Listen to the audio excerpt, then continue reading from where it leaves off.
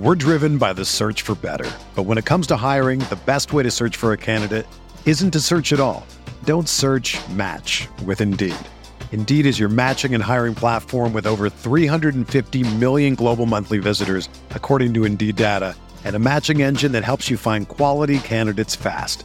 Ditch the busy work. Use Indeed for scheduling, screening, and messaging so you can connect with candidates faster. Leveraging over 140 million qualifications and preferences every day, Indeed's matching engine is constantly learning from your preferences, so the more you use Indeed, the better it gets.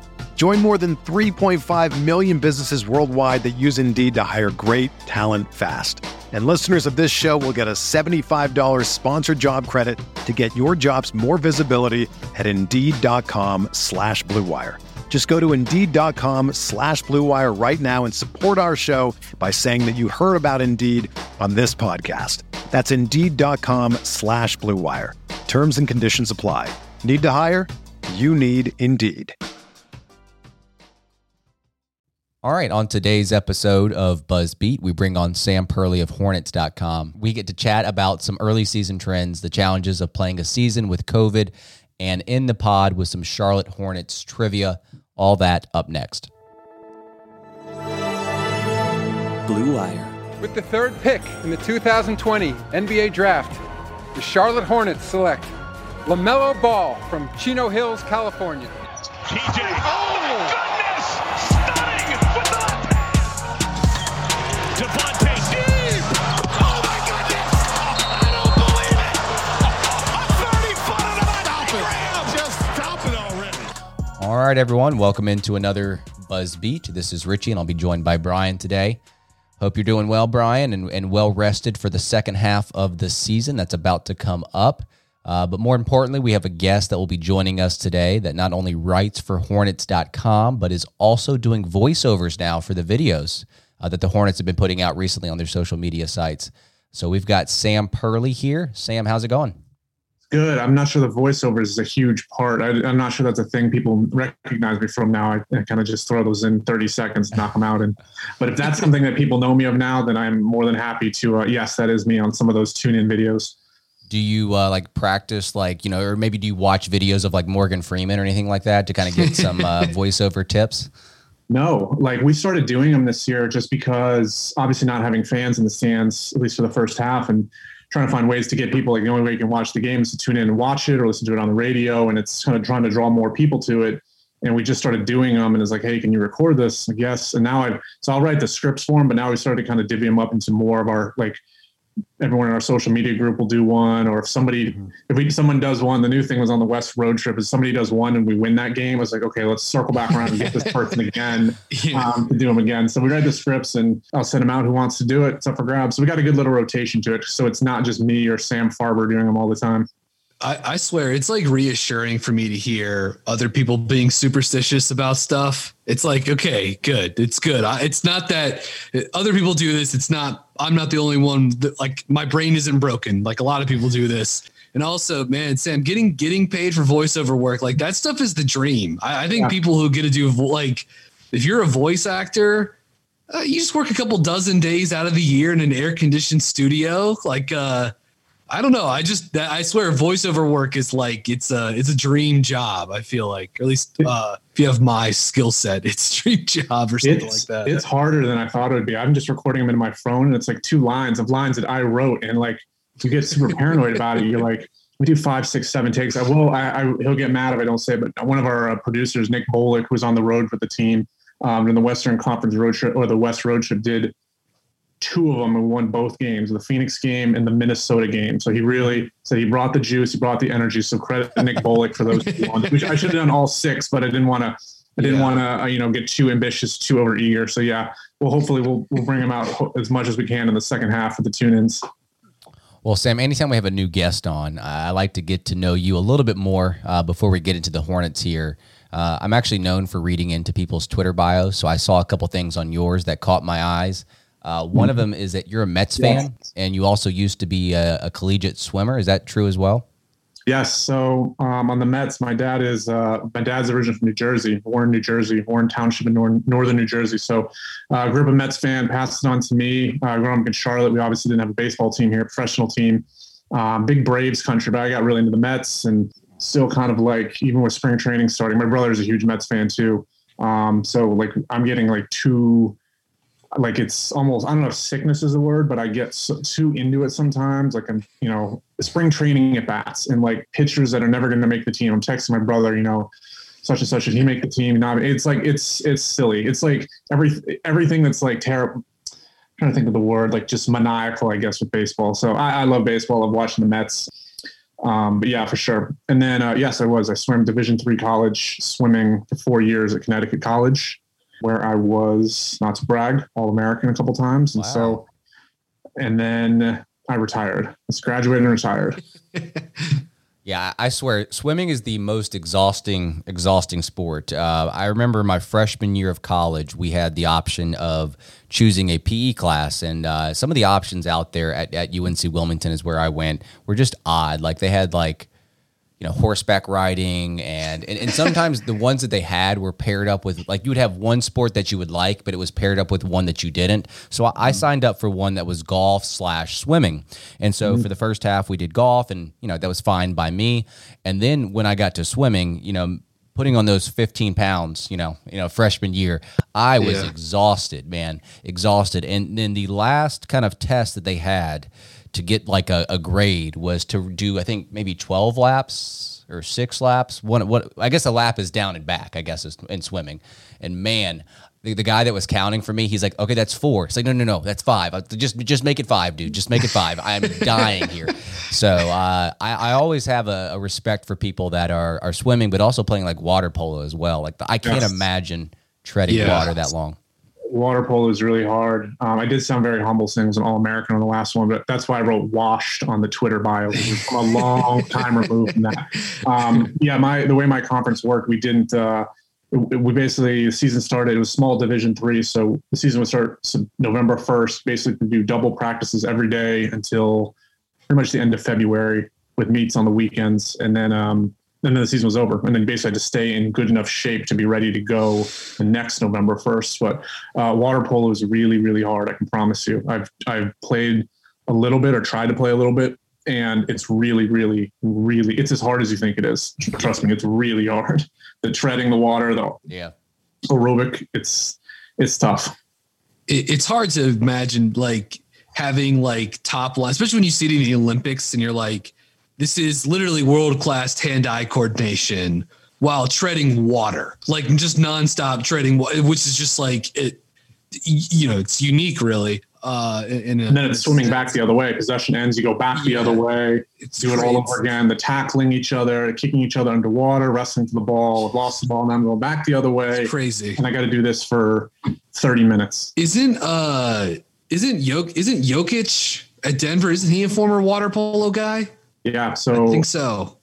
All his movements and stuff is former. That's very big over in Serbia and Eastern Europe, Hungary, Serbia, former Yugoslavic republics are all huge water polo backgrounds. So yeah, that's where he kind of, if you look at his motion, that's exactly how a water polo ball is thrown. We'll have to start a water polo podcast, Brian. Maybe. Yeah, perfect. So obviously you didn't lead a path to becoming an Olympic swimmer, but can you tell our listeners the path that you did take and how you went from graduating to where you are now as a writer for Hornets.com?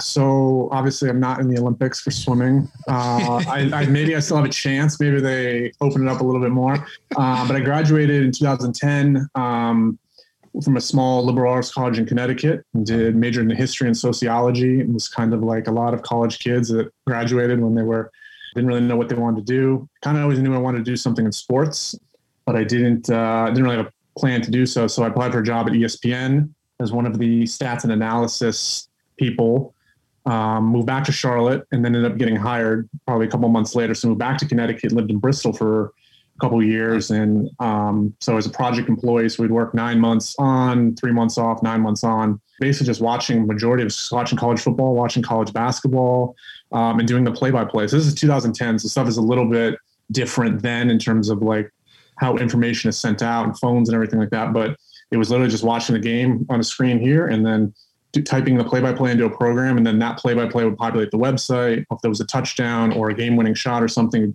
you'd see it on your phone, Cam Newton, Auburn touchdown, extra point good, and do things like running the bottom line, the little things that scrolled across ESPN. So did that for a couple of years, and it kind of got a little monotonous, I think, and I got a little kind of burnt out living in Bristol. It's not the easiest place to live. So moved back home, coached swimming for a year. So kind of dove back into swimming. So coached year-round swimming for a year, and then went back to school at Northeastern University. They have a campus here in Charlotte where I started kind of getting on the track because I think I want to do something in sports. So majored in sports leadership there, or went back to study sports leadership, I'd say, still coaching swimming. In 2014, I got a internship with the Hornets through a parent of a child who I was coaching's dad, I think, kind of got me a position. So I was a corporate partnerships intern for the Hornets for the very first season. The first season they got the name back. I was a partnerships intern. So I did that for a semester and knew I wanted to be in sports, and I kind of jumped at the opportunity to work for the Hornets, but it wasn't really something I wanted. I didn't think partnerships was really my avenue. So I got halfway through and asked if I could shadow the digital intern one day, or Matt Roshinsky, who's our, I guess, director of digital content. I forget what his title was back then, but I walked in his office like, can I shadow you guys for days? You just want to be our next intern? It was literally just like that. Just say, actually, we just need an intern for next semester. You want to do it? Okay, sure. It was literally just like that. It was the craziest thing. It's the craziest moment of my life, maybe looking back. So I found a way to get another internship. Did that for the second half of the season. Had to move on. Later that fall, got a job. This is somewhat coming to an end, so I know this is kind of a long route. I got a job working at something called Perform Group, which is a British-based company that owns a lot of sports analytics things. They own Sporting News for a while. They own Stats Inc. now. But I was working for a product called Opta, which was a commercialized, highly detailed, in-depth soccer analytics. So for like the MLS, Premier League, Bundesliga, La Liga, Serie A, so I was on the MLS side. So I wasn't doing any of the recording, but I was looking at the stats that would come through, that we would compile through MLS games. And I would put together packages, and then we would sell these packages to like NYCFC, Fox Sports. We'd watch Fox Sports games, and if something happened during the game, I'd have to look it up and, email whoever was doing the calls at the game on site. So there's a lot of MLS watching. Not a huge soccer person. I learned a lot about it, but I wasn't really a soccer person. But while I was doing that, I was also working as a contract worker for the Hornets, because the intern that was supposed to succeed me, I think, was from another country or something and couldn't get academic credit or something. Like very last second, they had that the intern couldn't do it. So Matt called me and was like, "You want to just do it? Contract work?" I said, "Absolutely, I'll do it." So I did those two things, and then within a year, a full-time job opened at the Hornets, and then I left the soccer analytics behind after probably 12 months. So I've been with the Hornets full-time since the start of the 16-17 season. So this is my 5th full-time season. Long route, a lot of like little odd jobs in there, a lot of random internships, freelance. And I was coaching swimming all the way up to probably 2016. So I coached that for 3 or 4 years, year-round swimming, like high-end competitive swimming for a while. So a lot of different stuff, a lot of time management, but it was so nice to kind of focus on one thing after a lot of different stuff, moving all over the place, different sports, stuff like that. Yeah, I think I believe another Charlottean that works around the NBA had the same job at ESPN as you did. I think Tom Haberstroh. Yeah, he did. Had the same job. I believe I've heard him mention that before. Maybe even when he was on with us. He was 2 years. I think he did it 2 years before I did. So basically me and a bunch of people for like college football season and college basketball season. Yeah. And then when the summers are kind of dead, it's just baseball really. And then they bring everybody back. So I did that, kind of did odd jobs in the summer in Bristol, and they did one more contract, I guess. But yeah, he did. I heard him on not in this podcast, but another one. He was like, it's exactly what I did. It's like 6 p.m. to 2 a.m. punching in numbers all night. It's a crazy schedule there for sure. It was really, really weird.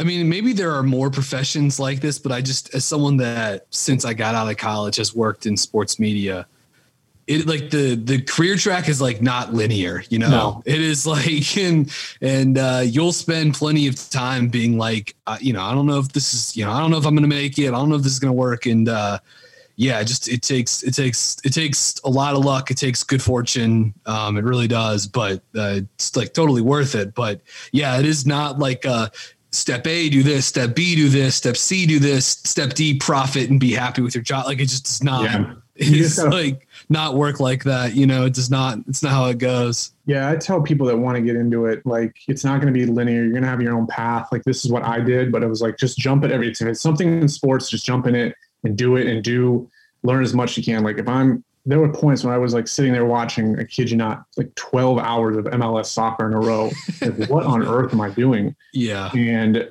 writing emails to people that are on site in the broadcast booth for like a high level MLS game. Like you would type in emails and like within minutes, your fact would be showing up on the screen of the F. It's like, what in the world am I doing here? Yeah. But you find whatever it is, whether it's something in sports, you find a way to get something out of it. Don't brush it off or don't take advantage of it. Like the partnerships intern, I knew I didn't necessarily want to be in corporate partnerships for a long time, but I learned a lot about branding. I learned a lot about the organization and what it stood for and, you know, the things it was built on and how to represent yourself and the importance of like every little detail. And I think that was really important, transitioning into media, attention to detail and branding, how everything is a reflection of your organization. So definitely find ways to kind of, take something out of every little experience, even if it's not the ultimate end goal.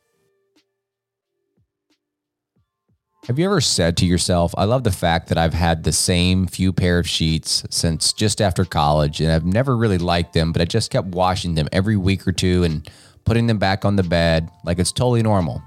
Well, stop it. Brooklinen can make that voice in your head and the bad sheets on your bed go away. Brooklinen was started by Rich and Vicky, who tried to find beautiful home essentials that didn't cost an arm and leg. And when they couldn't find it, they founded Brooklinen as the first direct-to-consumer bedding company. Brooklinen has a variety of sheets, colors, patterns, and materials to fit your needs and taste. They have over 50,000 five-star reviews and counting. They are so confident that you will love their products. They even offer a 365-day money-back guarantee. And Brooklinen is so much more than sheets. They have comforters, pillows, towels, even loungewear, and more. Go to brooklinen.com and use promo code BUZZ to get $25 off when you spend $100 or more, plus free shipping. That's BROOKLINEN.com and enter code BUZZ to get $25 off when you spend $100 or more, plus free shipping. brooklinen.com and use promo code BUZZ at checkout. All right, let's get into this year's team. And I first wanted to start by talking about the craziness of this season, Sam. With COVID, it's thrown off a lot of routines. It's made things wildly challenging for a lot of reasons. You're more in the thick of it than we are working with the organization. So can you speak to the difficulties this season has been for this team, for the players, and what they've had to deal with this season? Well, I will start by saying like the difficulties we encountered is nothing compared to the big picture. Obviously, there's people going through a lot worse stuff right now. Not to put it on a morbid, note or anything, but it definitely has made its challenges in the sports environment. First off, we didn't play for 9 months. That was a challenge. I mean, we had the workout bubble, and things started to kind of really pick up maybe after the draft lottery in terms of content and things like that. But I would say that the biggest challenge is, I think, it's just kind of communication. We know we're not in the office right now. We go to the games, the home games, and we sit, kind of apart from each other. We have 3 or 4 of our team there, and that's the way we can communicate. But, we've learned to kind of communicate online a lot more. For me personally, I think the biggest thing, and this is just an observation. It's not exactly like a terrible, insurmountable challenge, but there's definitely a lot of things like having little one-on-one conversations with players and coaches and staff and learning a little bit. I mean, that stuff is not really, if you want to work on a story and you want to have a one-on-one with somebody, it's hard to get those anymore. So you just got to kind of be a little bit more open. You got to be a lot more creative this year. I think that's kind of the biggest thing we've been stressing is you got to be really, really creative.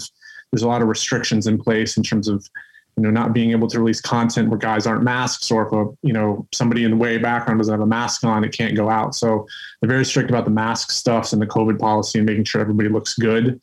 But, those are kind of little things, and you find a way to work around them. And, I just kind of tell myself that hopefully this is not a big problem. We're doing what we love. It's fun.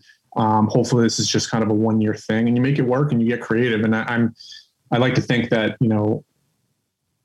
with the challenges that our group has had to go through this year, it's going to make us that much more prepared for next year and the years beyond, when this hopefully isn't as much of an issue. But it is challenging, but at the end of the day, it's fun. It's fun stuff.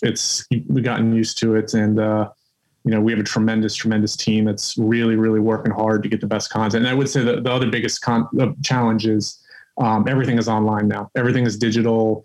Partnership stuff is online, ticket stuff is online. Like, there just isn't as much face-to-face human interaction. So everything's got to be put on the computer in order to get across to your audience. So it does feel like we're doing a lot more this year, just because this is the platform right now, the computer, the social, digital, phones, everything. That's where you kind of get your information across. So it does feel like it's a lot more this year than it has been in years past. Yeah, well, this is when teams or organizations or whatever can really lean on having, good people that, sort of like, work as media or PR for the franchise. And it's also just like, it's crazy how quickly like we get our personalities and just our routines, like we get used to something, we get acclimated. It's like how we survive. But yeah, just, having everything be on screens or Zoom or whatever. Now it's just, a year ago that seemed crazy, and now it's just sort of like a part of the day-to-day life. But despite all of this craziness, the Hornets are entering the second half of the schedule. Yeah, I feel like for me, like it's gone by pretty quickly, but with a 17-18 record, they're approaching middle of the pack in the league in offensive efficiency. Obviously, LaMelo's been a revelation. We'll get to him more probably in a little bit here, but I guess give me the one biggest thing that you could think of that has been like a key factor in helping this team, sort of hover right around that 500 record and pick up just some really impressive wins. Dallas, Phoenix. I'm probably leaving some others off, but just like really some nice wins on the road or at home in front of no fans. So what would you say is the biggest thing, if you could isolate it to that, or if you want to break it up into 2 or 3, by all means?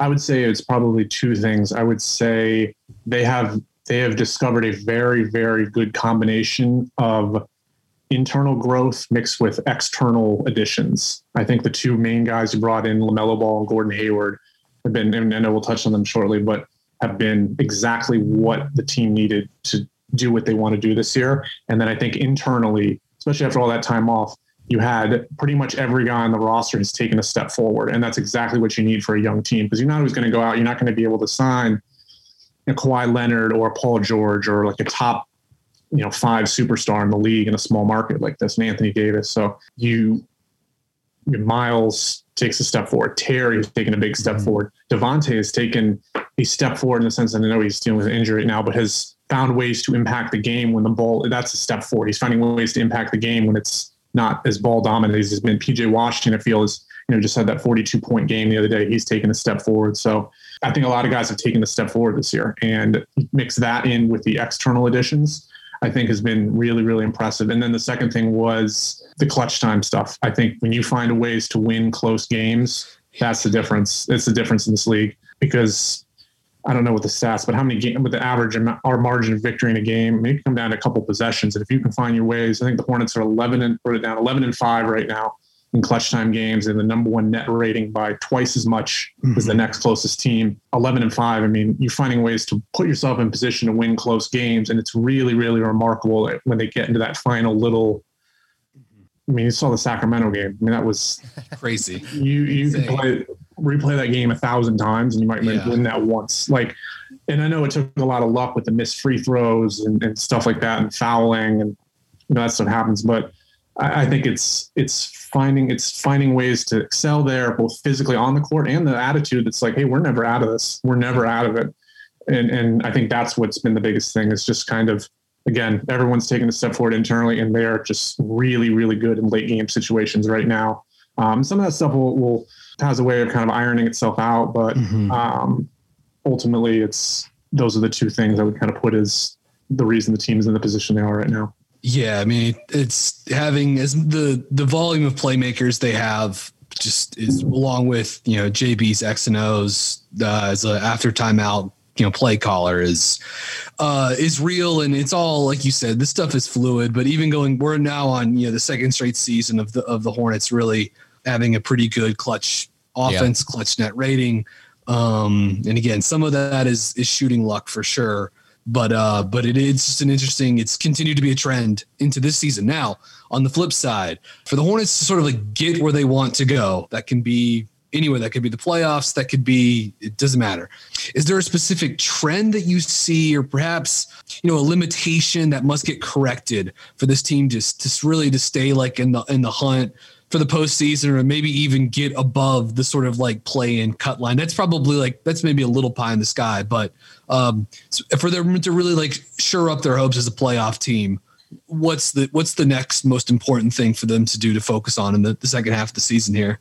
Well, it's kind of a vanilla answer, so bear with me here. But I think we even heard at the end of the Minnesota game, which was a good win to end the pre-All-Star break schedule. But I think kind of the consensus, and I'm not saying anything that's too out of bounds, I think just defensively, I think JB wants to get better on defense, and the teams that find themselves in the playoff picture that are playing meaningful games. I guess this year it'll be in the middle of May. Usually say the middle of April, but this year will be extended.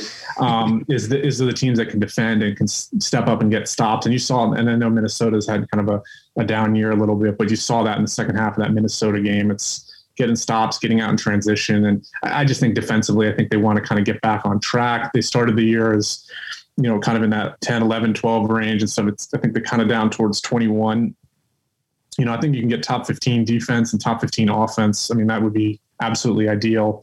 And part of that defense too, I think would be continuing to be a good rebounding team. And I think that's keeping your big guys in there.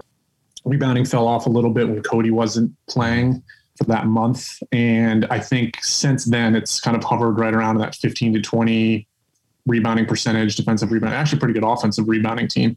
Yeah. So I think those two things, I mean, teams that play meaningful games and want to get into the playoffs, they can defend and they can rebound. So everyone in this league can score. Like absolutely everybody can score in the NBA. It's finding guys that can get up and get you stops and stop 9-0 runs and get you transition opportunities and get you steals and get you live ball rebounds. And you go back to that Minnesota game. Again, I know that's kind of an isolated example, but I mean, that whole third quarter was just live ball rebounds. It's steals, it's transition. I mean, it's just, when you can pour it on a team like that, it's an uphill battle. It makes you feel like you're down 10, but it can feel like 20 or 30. So those would be kind of the two areas, I think, just getting better defensively and continue to be a good rebounding team, not just the big guys, but everybody contributes to rebounding. Yeah, it's interesting you brought up the sort of the hustle effort plays from that Minnesota game. Del Curry said it during the broadcast. He's like, if you want to know why Minnesota's losing this game, it's because Charlotte's just outworking them for everything, for every loose ball, every rebound. I think it was actually in the third quarter that he said that. Now there are a variety of guys on this roster that are pretty good darn rebounders and pretty good at having a sort of a nose for the ball. No pun intended here, but one of those guys is LaMelo Ball. Certainly brought on, plenty of outside attention, likely the favorite to win Rookie of the Year. He's been incredible. And even for someone like me that I thought LaMelo was the best prospect heading into the 2020 draft, like he's been even better than I could have imagined in year one. 35 games into his rookie campaign. What are your impressions on Melo? And then once you're done with that, I'd actually like to ask a quick follow-up to that as well. Well, I think I kind of speak for everybody that, this is not something I think we saw coming as an organization. I think as fans too. I mean, the draft was a little bit weird this year because obviously it was extended. You didn't have, usually it's in June and then it goes into November. So usually it's 2 or 3 months after the season ends, you think about the draft. And I think the longer you think about the draft and the more you talk about it, the more you can talk yourself in and out of stuff and you overthink things and overanalyze. And that was all I did this summer was draft content and 2K League. That was all I did. But you clearly knew he was talented. He came from such a unique background of playing in the NBL and playing in Lithuania when he was 15 and 16 and playing kind of these startup leagues. He really had no idea how he was going to, assimilate to an NBA environment. And I think with the draft this year too was particularly odd because you had no NCAA tournament and you had a lot of the top guys not in very visible situations. You had LaMelo playing overseas. You had other guys playing in Europe. You had Anthony Edwards playing at kind of a bigger school, but not as big a basketball school. James Wiseman only playing 3 games. So you had a lot of guys at the top there that just didn't have the visibility that you normally see in an NBA draft. So, he's been exceptional. And I think it really started like that first couple preseason games. You kind of knew, okay, this is a little bit different. I would just say, I think the thing that stands out to me, and I think everyone kind of echo it, is just he just sees things before they happen. Yeah. It's whether it's passes, whether it's shot opportunities, whether it's driving lanes, whether it's, it's like one of those chess players that's 2 or 3 moves ahead of everybody. And it's fun because you can see him thinking on the court, kind of moving the pieces around in his head. I'd say the things that really impressed me the most is his rebounding. I did not think how good a rebounder he was going to be. I knew he was tall, obviously, but his anticipation for rebounding, he never gives up on plays, follows his shot really, really well. And then it's the shooting has been incredible. Like the 3-point shooting, I don't know what he's up to now, but ever since start of January, he's probably 38, 39% now. High 30s. And it's just when you can get, for a rookie to shoot, I think at least let's say 35%. For a rookie to shoot over 35% is that's good. Yeah. Exceptional. Yeah. That's exceptional. And to come in, it has done absolute wonders to his offensive game, because if you can hit a shot like that, it just opens up everything in front of you. And for him, I think it opens it up even more with the driving to the basket and finishing at the rim. I knew we were going to talk about this, but the one play that stuck out to me really, really recently from him that was just like, this is different for a rookie, was in that Phoenix game. And I think the Hornets had a 4-point lead with maybe 2 minutes left, and on back-to-back possessions. I think I know what you're about to say here. I think I know. Back-to-back, and it's just I don't know why, but those plays, maybe they're recently, but he had a dunk. He completely blew around DeAndre Ayton. I think got switched onto him on the perimeter and just blew around him. And then next possession, he did the same thing on Jay Crowder, who's a really, really good defender, and kind of threw a right-handed layup off the top of the glass and in. Just these are 2 huge time baskets there for a rookie, and he just made it look easy. And that really stuck out to me as okay, now he's kind of, this is a new level of not only is he playing crunch time minutes, we're letting him go out there and make those kind of plays in crunch time minutes. So, he's been extraordinary. He's been everything. There still is, obviously room for development. He's got to get bigger. I think, defense is obviously still somewhat of a concern. I think it's been really good, particularly the defensive playmaking, but I think he's blown away expectations both internally and externally. He's high 30s on catch and shoot threes and pull up threes. 40% of his shots are at the rim. I thought you were going to bring up the give and go play he had with Monk against Phoenix, which was just this guy sees the court. You knew from the first preseason game against Toronto where the camera crew wasn't ready to catch up with one of LaMelo's hit passes. It's a made shot. They were showing someone from Toronto jogging back on defense, and before you could see it,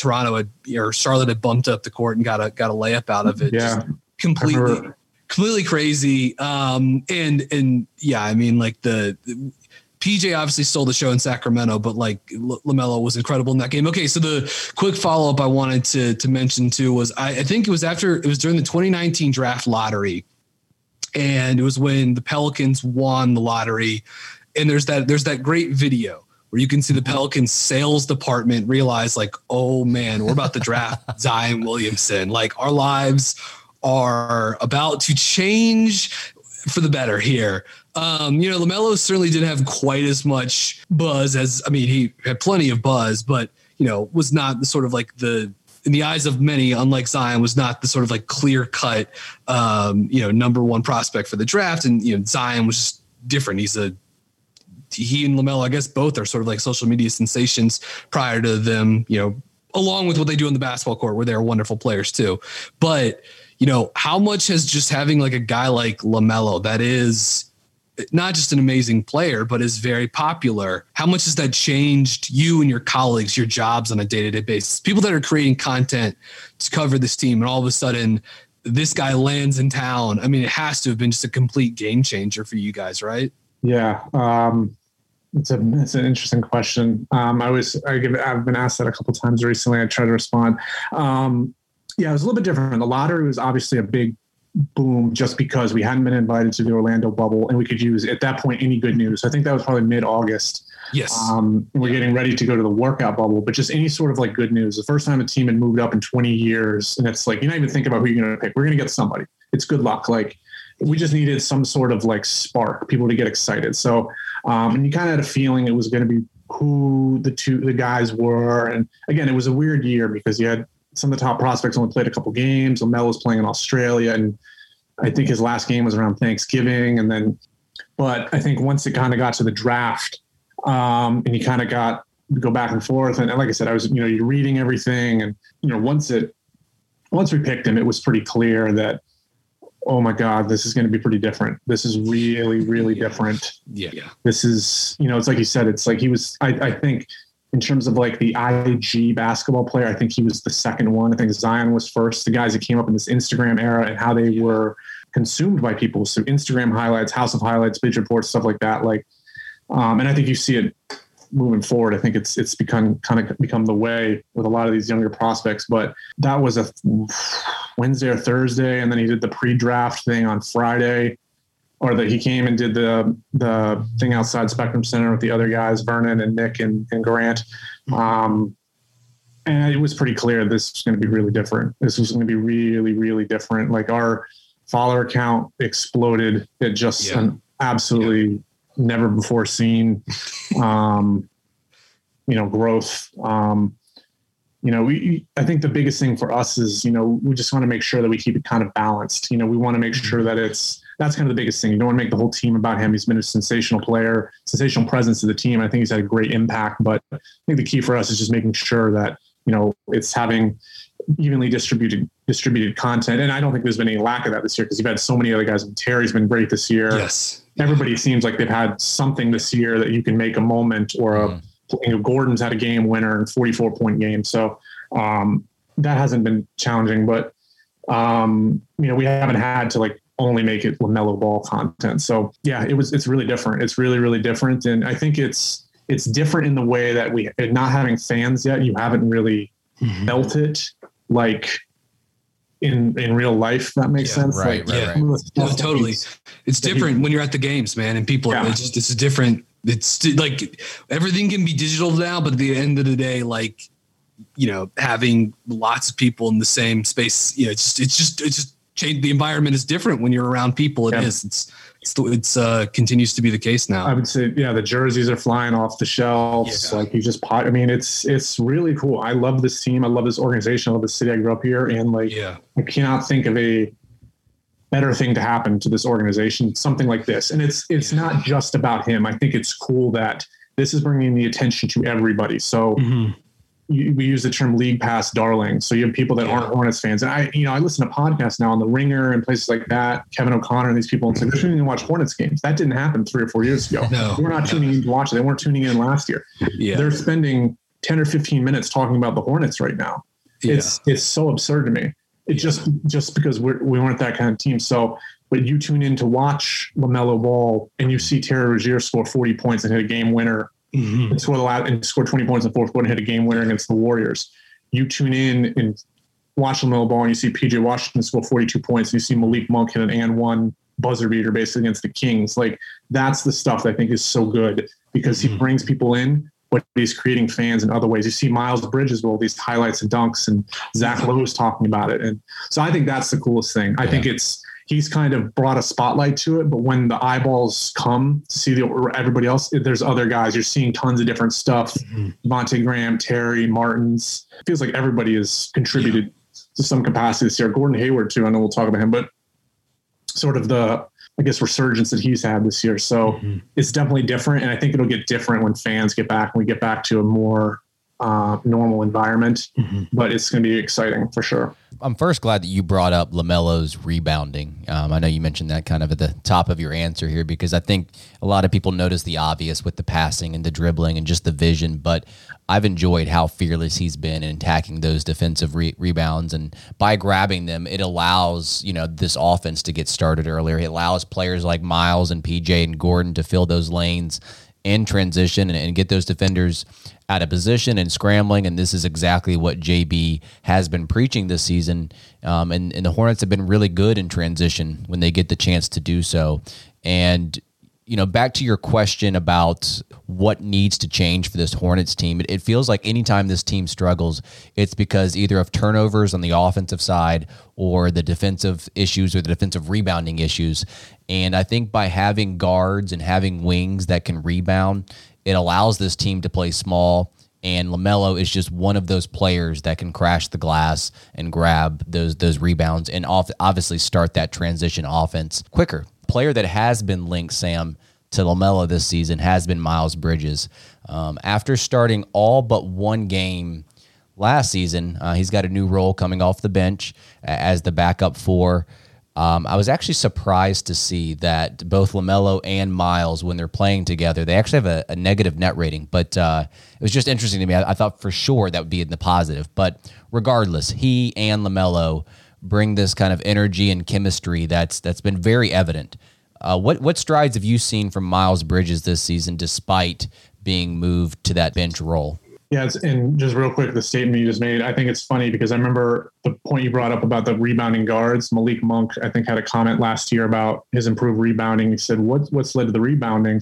And he said, it's kind of the assumption, if I get the rebound, I get to bring it up court. So I think that's what kind of incentivizes some of these guards. If you get the rebound, you're the one that can bring it up court and either take it to the basket or facilitate or something. So if that's what it takes him to go in there and rebound, go ahead and do it.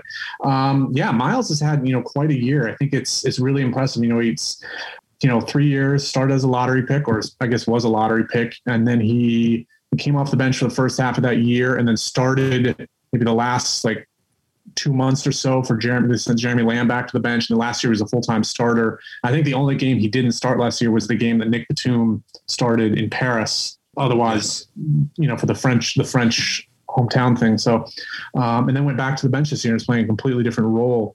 I think what stands out to me the most is Miles' acceptance to that, because you go into the offseason, you add someone like Gordon Hayward, and I think he kind of knew that, I'm going back to the bench. I understand that, but finding a way to impact the game and accept I think buying into your role and doing what you need to do and help the team win is such an undervalued and underappreciated element of player development, because not all lottery picks would be comfortable that have started for a year and a half would be comfortable going back to the bench and say, hey, we're going to teach you a completely new position at this point. You're going to be a small ball four instead of a starting three for the first 2 years.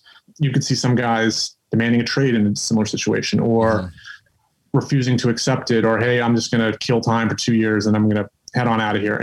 But you haven't seen that. He's completely bought into it. And it's been so big for that bench unit.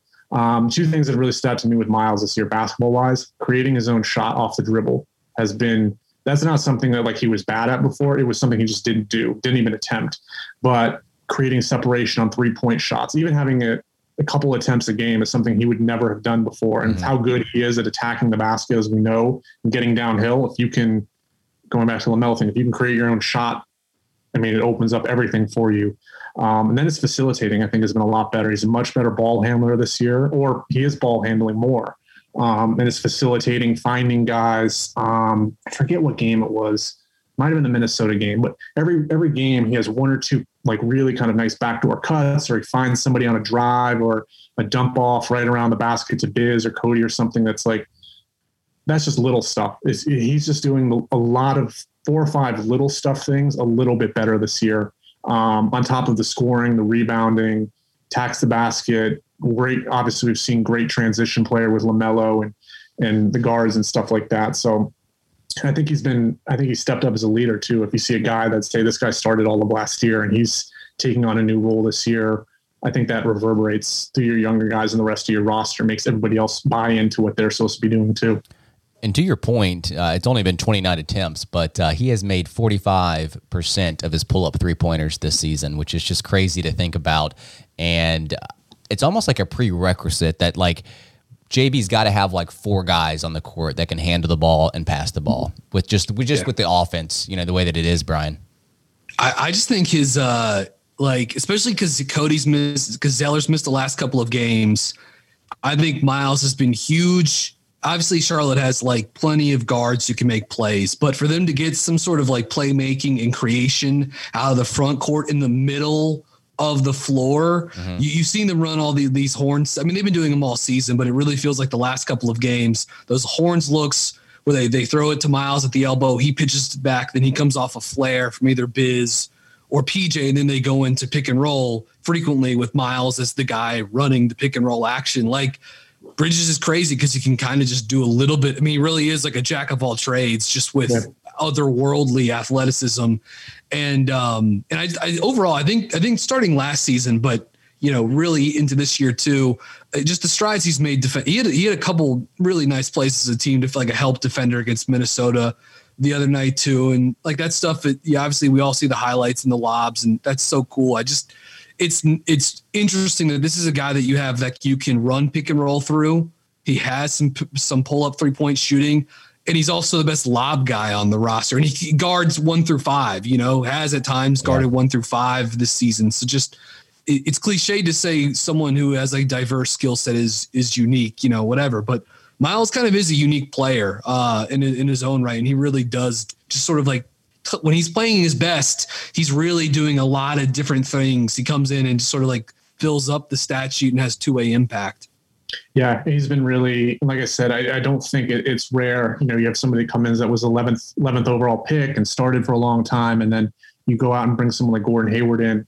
It's not, more often than not, I think guys would be hesitant to, I don't want to do this. This isn't, I shouldn't have done this, but he's bought into every single thing. And it's not like he has to be, a 45% 3-point shooter. If he's just good enough to make him a threat out there, that's all you need. You just need a little bit here, or if he's just a good enough threat in pick and roll, or he's just a good enough threat to do this or that, like just enough for the other team to account for it. That's all you really need. And I think that's what's helped him so much and helped the team. It's not, lights out at a number of things. His athleticism, I would say, he's lights out, but he's found a way to kind of impact a lot of different areas. He doesn't have to be sensational. Corner threes too, I think, is another thing that he's really kind of, he was good at that last year, but I don't have it in front of me. I guess I would say his 3-point percentage is probably closer to 37 or 38 now. And I think last year was maybe like 32, 33. So that's a big jump, 5 percentage points for sure. He's been really, really invaluable for this team this year. Last player I want to get to is Gordon Hayward. He's definitely been a steady presence for this team. He adds playoff experience that this team badly needs. I had asked him the other day about being more vocal this season, considering the role he has to play. He definitely seems like a guy that probably leads more by example, but I have seen him, in the course of a game, give someone a little rah-rah speech at the free throw line, or you see him get excited after he made that game-winning shot against Orlando. So I'm sure he does get a little vocal at times, but what have you enjoyed the most about Gordon, and what do you think his biggest strength is as a player? I think what I've enjoyed the most, and as I was looking at this question you sent, and I think you asked it a couple of weeks ago in a Zoom scrum, about how he's kind of reminds you of that guy at the YMCA. He's kind of got like that older guy, like the dad moves and stuff. Yep. I think he even asked about it. He's like, I think I do have a little bit of that. And that just, I think kind of the overarching is he just is so good at picking his shots offensively. He shoots a lot of mid-range. And I know last year it was kind of, the Hornets gravitated much towards the layups and 3-pointers and making that the primary. They were pretty high up in the NBA in terms of frequency of shots that were those two. But if you've got somebody that can hit mid-range like he can and hit in the restricted area like he can, I mean, go for it. Like he's that good at it. So I think that's what stood out to me the most is offensively, he can pick his shots so well and it just looks so smooth.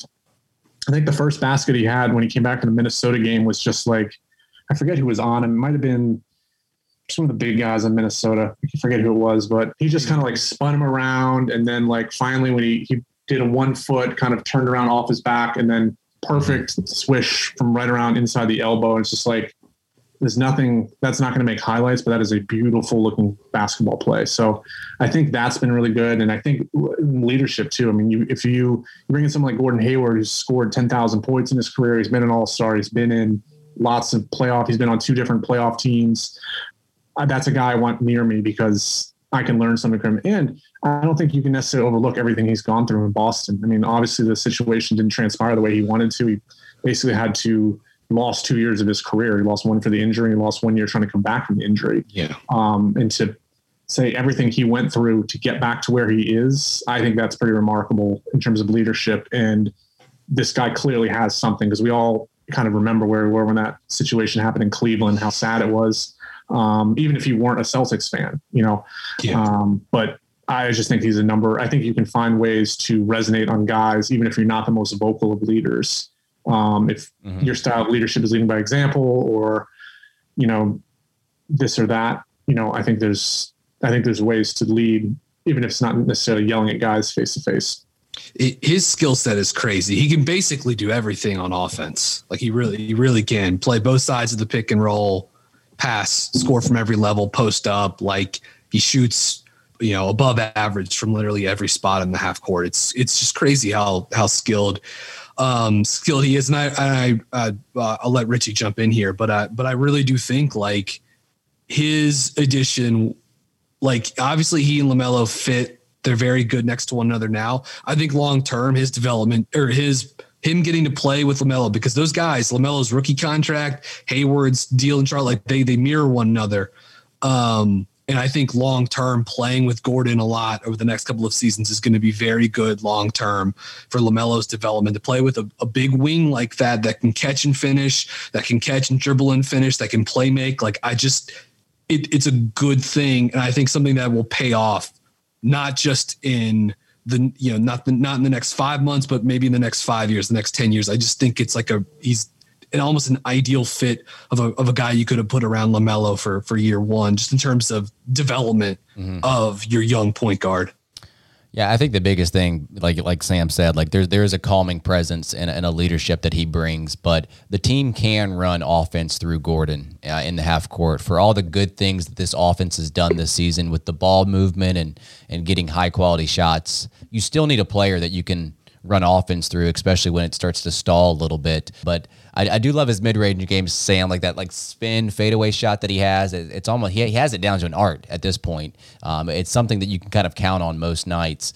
And to Brian's point, even though he is heavily kind of focused in the mid-range, he can score on every level of the court. It just happens to be the fact that he does favor the middle of the court there. So Sam, you're a stat guy. You love stats. You love factoids. So Brian and I are going to put you through some Hornets trivia here. We're just going to alternate questions, and we will see how many you get out of six. So we'll just do 3 apiece. Are you going to delete it if I don't get any of them right? Or correct. Go back and edit it again? Yes.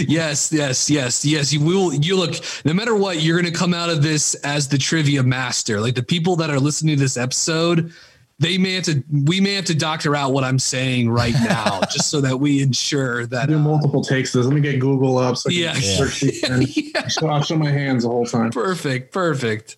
I mean, these questions aren't too obscure. We put my wife through some trivia on this podcast, and if she's listening right now, hopefully she's not taking this too hard, but we kind of dumbed it down for her, I will say. I thought she did pretty well. She did well. I thought some of those questions were pretty tough. Yeah, that's true. All right, so question 1, Sam. In terms of the franchise single season assist totals, Muggsy Bogues accounts for 7 of the 10 in a single season.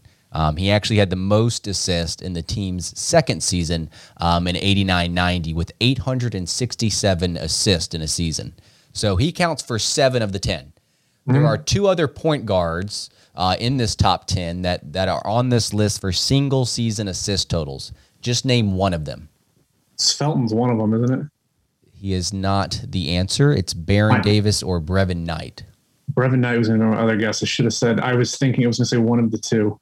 Okay, delete that. We'll start again. Delete. Felton wasn't in there, huh? Yeah. Interesting. Yeah. Okay. All right. Yeah. All right. We're moving. We're gonna go something cool. We're gonna go to scoring here. We're moving from assists to points. In terms of the franchise's single season high point total, Glenn Rice tops that list with a little over 2,000 or a little over 2,100 scored in the 96-97 season. He's also 4th on that same list for his point production in 97-98. If you would please name one other player that falls within the top 5 for single season points scored. I feel like this is a trick question. No, it's not. Is it Kemba one of them? Kemba is one of them. Correct. Yes, correct. Yeah. And the other one I want to say is, I know Kemba got close, but I know he wasn't going to, when I'm going to get to Rice is it LJ one, the other one? Yep. Yeah, there you go. Correct. Got them both, actually. Okay, that just sort of like makes up for the first bonus points. Yes, okay, exactly. Yeah. So now I'm even again. All right, so this one actually might be one of the more obscure questions that I have on here. So third-year forward Miles Bridges is from Flint, Michigan. He's actually one of 3 NBA players from Flint that have played for the Charlotte Hornets. The other 2 players never played on the same team, but they were fairly close in terms of like the era that they played with the Hornets. One of them played in the late 90s and one of them played in the early 2000s. Name one of those players, obviously outside of Miles Bridges, that is from Flint, Michigan. This is a tough question, man. And look, I'm going to give a hint. Neither one of these guys played at Michigan State. Is Glenn Rice one of them? Glenn Rice is one. And the other one is, it's funny because I don't know if this is not cheating, but I wrote a story about this 2 years ago about being from Flint with Miles and his like relationship with Kyle Kuzma and Monte Morris. Yeah. Also both from Flint. And I want to say JaVale McGee is also from the area. He is. It's not Ramil Robinson, is it? Eddie Robinson. Eddie Robinson. That's a good guess, though. You went with another Michigan guy, right? With Ramil Robinson. I know Ramil Robinson briefly played for the team. I want to say he was like maybe in the expansion draft or something. Yeah. I don't know. Glenn Rice's teammate at the university. Yeah. They were on the 89 title team together. Yeah. All right. In terms of, so good. There we go. 2 for 3 here, but with like a lot of bonus points along the way too. So we'll find a way to, really make the trophy shinier than normal when we send it your way, Sam. But in terms of win percentage, Charlotte's second best season was in 97-98. They won 51 games, but lost to doubles in the second round of the playoffs with Michael, the eventual champions. That was the same season highlighted in The Last Dance. What team did the Hornets beat in the first round of those 1998 playoffs? The one hint we'll give you with this, the opponent featured future Bobcat Steve Smith and ex-Blue Devil Christian Laettner. The Hawks, right? Yep. Ding, ding, ding. The Atlanta Hawks. See, I should have trusted my gut and interrupted you before you gave me the hint to look more impressive. No, we'll edit that part out too. All right. Yeah. And that way it looked like you you were not finishing my sentence. Yeah, you were finishing the question. I don't need any help. Let me give you the answer. All right, question number 5 of 6 here. Speaking of the Hawks, LaMelo Ball recorded his first triple-double of his career when Charlotte defeated Atlanta earlier this season. As we know, he became the youngest player in the history of the NBA to record a triple-double. The question is simply this, Sam. Which Charlotte Hornet has had the most triple-doubles in his career? Anthony Mason. There you go. He's a player that would be perfect for this year or this era's game. Yeah. I love him. Yeah. Loved him. Yeah. I think he had 7, and I want to say Nick Batum had 5. That was the closest anyone's been in recent history. Man, killing it. Spot on with all of those numbers. Yeah, Mace would be Larry Johnson would be like built for today's NBA too, as well. But here we go. Final question, number 6. The franchise has played 63 games in the playoffs since its inception. Of those 63 games, how many has the Charlotte franchise won? And this will be multiple choice, so we'll give you a range here. A, less than 15. B, between 15 and 20. C, between 20 and 25. Or D, more than 25. So 53. 63 games. 63 games. Yes. It's almost like you have to do the math because they're at least getting 3 to 4 losses every playoffs. Yeah. Factor in the wins. This is more a math problem than a trivia question. What I'm saying in advance if I don't get it right. I think the C, whatever the range for C was going to be. You are correct. It is 23 games. C is the correct answer. Yeah. Yes. 23 wins. Yep. You like the deductive reasoning I did there? I did. Yeah, it was very. You brought some SAT skills to the Busby. We appreciate that, and it's no surprise that that you aced this or almost aced this Almost trivia aced round. it. I got a little too excited with the first question. Well, you got me second guessing about that first question because you were so confident and quick with it with the Raymond Felton. I'm going to have to go look this up afterwards. Dude, I was about to pull up. I was like about to type basketballreference.com into my web browser here just to double check. But 5 out of 6 is strong. It's pretty darn good. Pretty darn good. Before we go, Sam, let everyone know where people can find you and your work. Yeah. So Hornets.com. Again, I kind of do the writing there, but we've got a tremendous team, lots of content, video stuff. We've got a real access series, player interviews, coaches interviews. Just go there for all that stuff, Hornets.com. And then just my personal Twitter is @Sam_Perley. It's mostly just stats and articles and some play-by-play during the games. It's really just Hornets stuff. I won't bore you too much with my personal life or anything on there. Occasionally there'll be a Mets tweet here or there or a swimming tweet, but only when I'm getting really, into baseball season. But yeah, at Sam Perley or at Sam_Perley and then Hornets.com. And then all of our social handles at Hornets Facebook and at Hornets and IG. We got unbelievable team, Diana Biffle, Wes Robinson, Nick Bolick, Jesse DeBolt, Matt Roshinsky, Jay Starling, could go on and on and on about the group that we have there and really, really working hard this season. It's been a challenging season. It's been a fun season. It's been a really rewarding season, but I'm just kind of one part in the big picture over there. Sam, I'm a little OCD, so I have a suggestion for Hornets on Twitter, on their social media. Is there any way they can capitalize the H on Twitter for their handle? Capitalize the H. I will. You don't like the lowercase H? I don't know. I like the lowercase. I do. Yeah, I do actually. I like lowercase like as like a Twitter sort of thing, like in general, like people who talk in people who type in lowercase. They try too hard. They try too hard to me. I don't know. Yeah. I've never actually noticed it. I know you will now. If you type out at Hornets and put the H uppercase, it'll still do the same thing. And I know other teams do the capitals. I will make a note, and that'll be the first thing. Okay. When we come back from the All-Star break, the first thing we're going to address is not the second half of the season, is making that lowercase h and uppercase h. Perfect. I thought because it was a proper noun, so I just didn't know. So that's fair. Yeah. Yeah. I think Richie's a teacher, so the attention to detail is important. Oh, your wife brought that up? Is that? No, I'm a teacher as well. I'm a teacher. Oh, okay. Yeah. There you go. Both teachers. Yeah. Well, I have lowercase s for Sam as well, so I don't know if that drives you crazy at all. Yeah. I think Brian is lowercase b as well. I do. I just like I don't want to go down a whole other path, but it's just like, man, I made my Twitter handle when I was like in college. I just didn't know it was going to turn into a professional thing. It's just like, I would have done it. I should have changed it a couple of years ago, but like now I don't know. It is what it is. So we're just going to roll with it for now, at least. All right, guys. Thanks again for tuning into another episode. We really appreciate you guys. As always, we love a rating and a review on Apple Podcast. For Sam and for Brian, I am Richie. We will see you guys next time.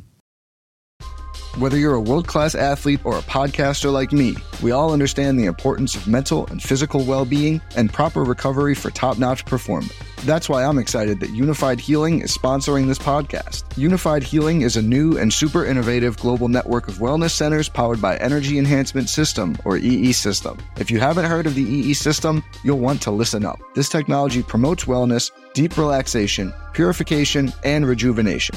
At hundreds of locations across the globe, access to a center is easy and affordable. Interested in experiencing the EE System technology for yourself? Go to unifiedhealing.com/bluewire to learn more and find a center near you.